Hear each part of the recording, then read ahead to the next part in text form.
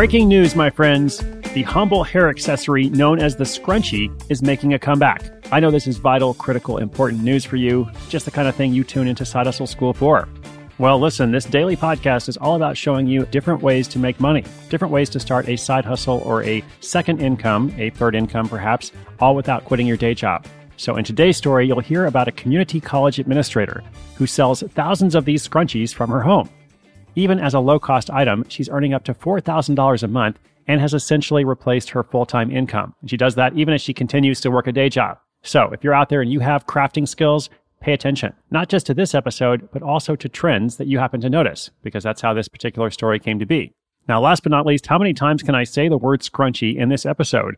A lot, apparently. I'll try to count them up at the end. Also, a fun fact, scrunchie is not in the online dictionary for Microsoft Word or Evernote or Scrivener, the program I use to edit my notes. So the whole time I've been working on this episode, I've been seeing scrunchie just with a little red underline. And yes, I do realize that I can add that word to my dictionary, but I just don't think I'm going to do that because I don't really use it that much. Okay, without further ado, here is a shout out to today's sponsor, and then stay tuned for retro hair accessories scrunch up $4,000 a month.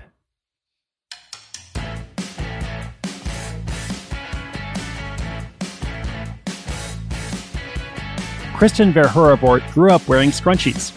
Her mom made them for her when she was a kid in the 80s, and she had one to match every outfit.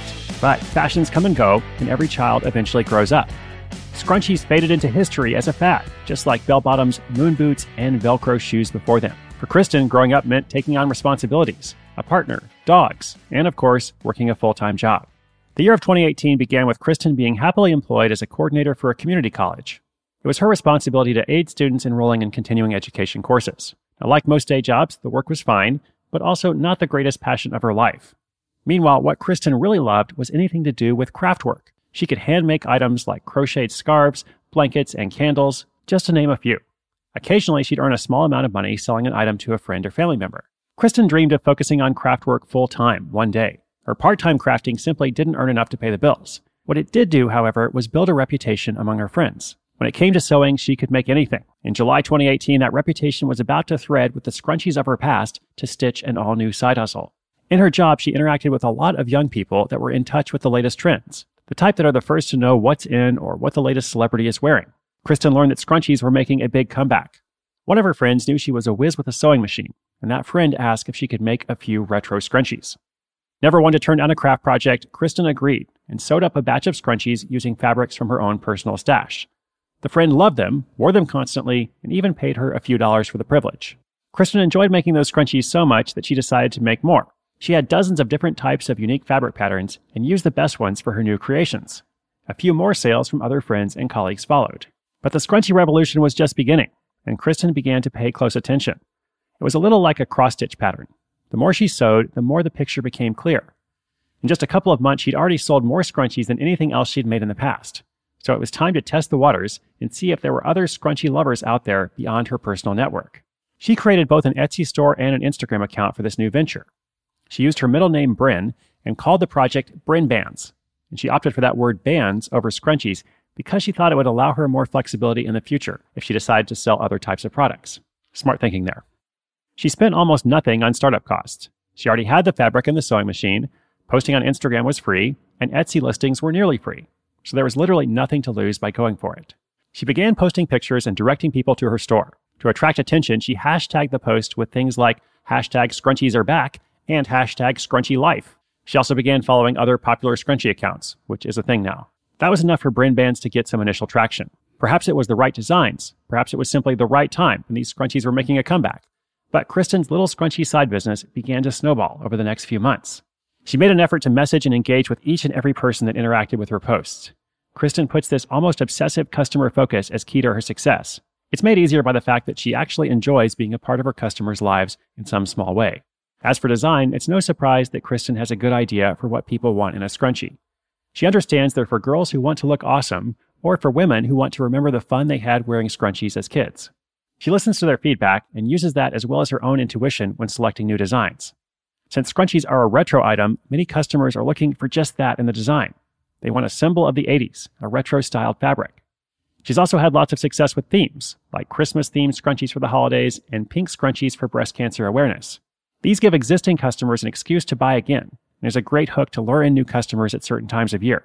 She also launched bunny ear scrunchies, a scrunchie with rabbit ears attached, that have sold particularly well.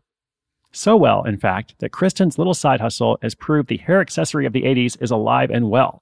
In the last month alone, she sold almost $4,000 worth of scrunchies, which is crazy considering each one is priced between just $3 and $6. That's almost 1,000 scrunchies purchased, packed, and shipped from her home.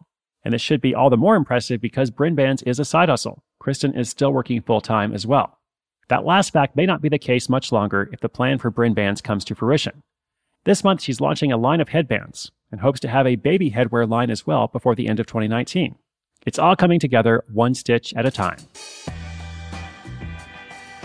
Awesome. Congratulations to Kristen. Way to go in repping the scrunchie market. Now, as I said, if you out there are a crafter, you should pay attention, not just to what Kristen is doing, but to what you see out there. What is popular? What is trending? The thing is, there are a lot of people who can hand make a lot of things. Most people who are crafty in one medium tend to be able to apply that skill elsewhere. However, most of them aren't making $4,000 a month on the side while they're still working a full-time job and within the first year, actually, of starting this project. So I think what you'll see as we go through this year, and probably every week or so, every 7 to 10 days at least, we have another story of somebody doing something crafty. And I think what you'll see is the people who are the most successful are the ones who have found a way to stand out the most. So they're not just trying to make everything for everyone. They have really kind of specialized, even hyper-specialized, to the point of doing something like this. And as you have heard, it can work really well. Now, I did a little scrunchie count of this episode. Number of times I mentioned scrunchie, not counting the commentary. In the story itself, I believe it was 17. That is the most times in my entire life I have used that word. And I also Googled a little bit just to kind of do some research. And as soon as I typed in the word scrunchie, the autocomplete from Google was, "Are scrunchies coming back?" ? So it seems that this is in fact a real trend, and I'm not the only person wondering about it. Now, there's also a Wikipedia page for scrunchies, and I learned that the scrunchie was invented by Phillips E. Myers in 1963. That almost sounds like a fake name for an inventor, but I'm guessing it was a real guy. And then it wasn't patented until 1987 by Ronnie Revson, also not a fake name. And Ronnie named the hair accessory the Scunchie after her pet toy poodle, but the name Scrunchie was a natural evolution because the fabric scrunched up. See, just look at all the different things you can learn from Side Hustle School. So much out there.